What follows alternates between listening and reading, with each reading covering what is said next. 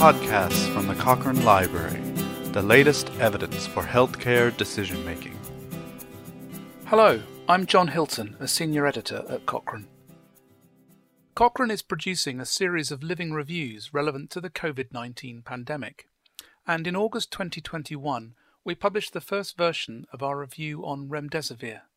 We asked one of the authors, Felicitas Grundeis, from the University of Leipzig Medical Center in Germany, to tell us about the need for the review and its results. Remdesivir was found to have antiviral properties during the search for effective therapies for Ebola during the outbreak of that virus in West Africa a few years ago. This led to trials of it as a possible treatment for COVID-19, and the findings of early studies during the pandemic led to it being approved for emergency use in some countries.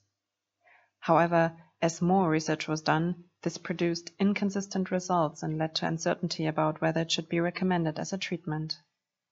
To help resolve this, our living review investigates the effects of remdesivir compared to placebo or standard care alone in patients who are hospitalized with COVID-19. When we did the searches in April 2021, we found 5 completed randomized trials involving a total of just under 7,500 patients and judged the overall quality of the available evidence to be moderate to very low. We were able to combine the results of 4 of the trials in our meta-analysis using data from approximately 7,100 patients. These 4 studies were all multi-centered, but most of the patients were in high and middle-income countries. For the review, we wanted to focus in particular on the outcomes of mortality, course of clinical status, adverse events, and quality of life. But there was limited reporting of these outcomes in the studies, which reported instead on outcomes such as time to improvement or recovery or short-term clinical progression. None of them reported any data on quality of life.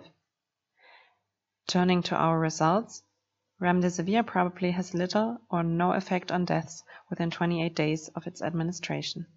It may decrease the need for invasive mechanical ventilation within this time period. However, the limited evidence means that the overall effect on clinical improvement and worsening is uncertain, although the drug does not seem to cause more adverse events than placebo or standard care alone.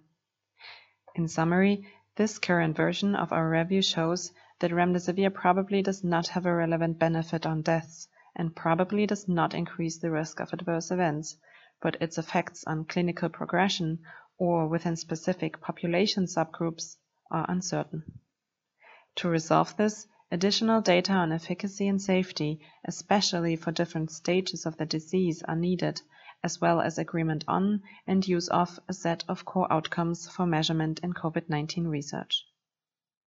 If you would like to read this first version of the living review of remdesivir and watch for future updates as new research becomes available, the full text is available online. If you go to cochranelibrary.com and search remdesivir and COVID-19, you'll find it.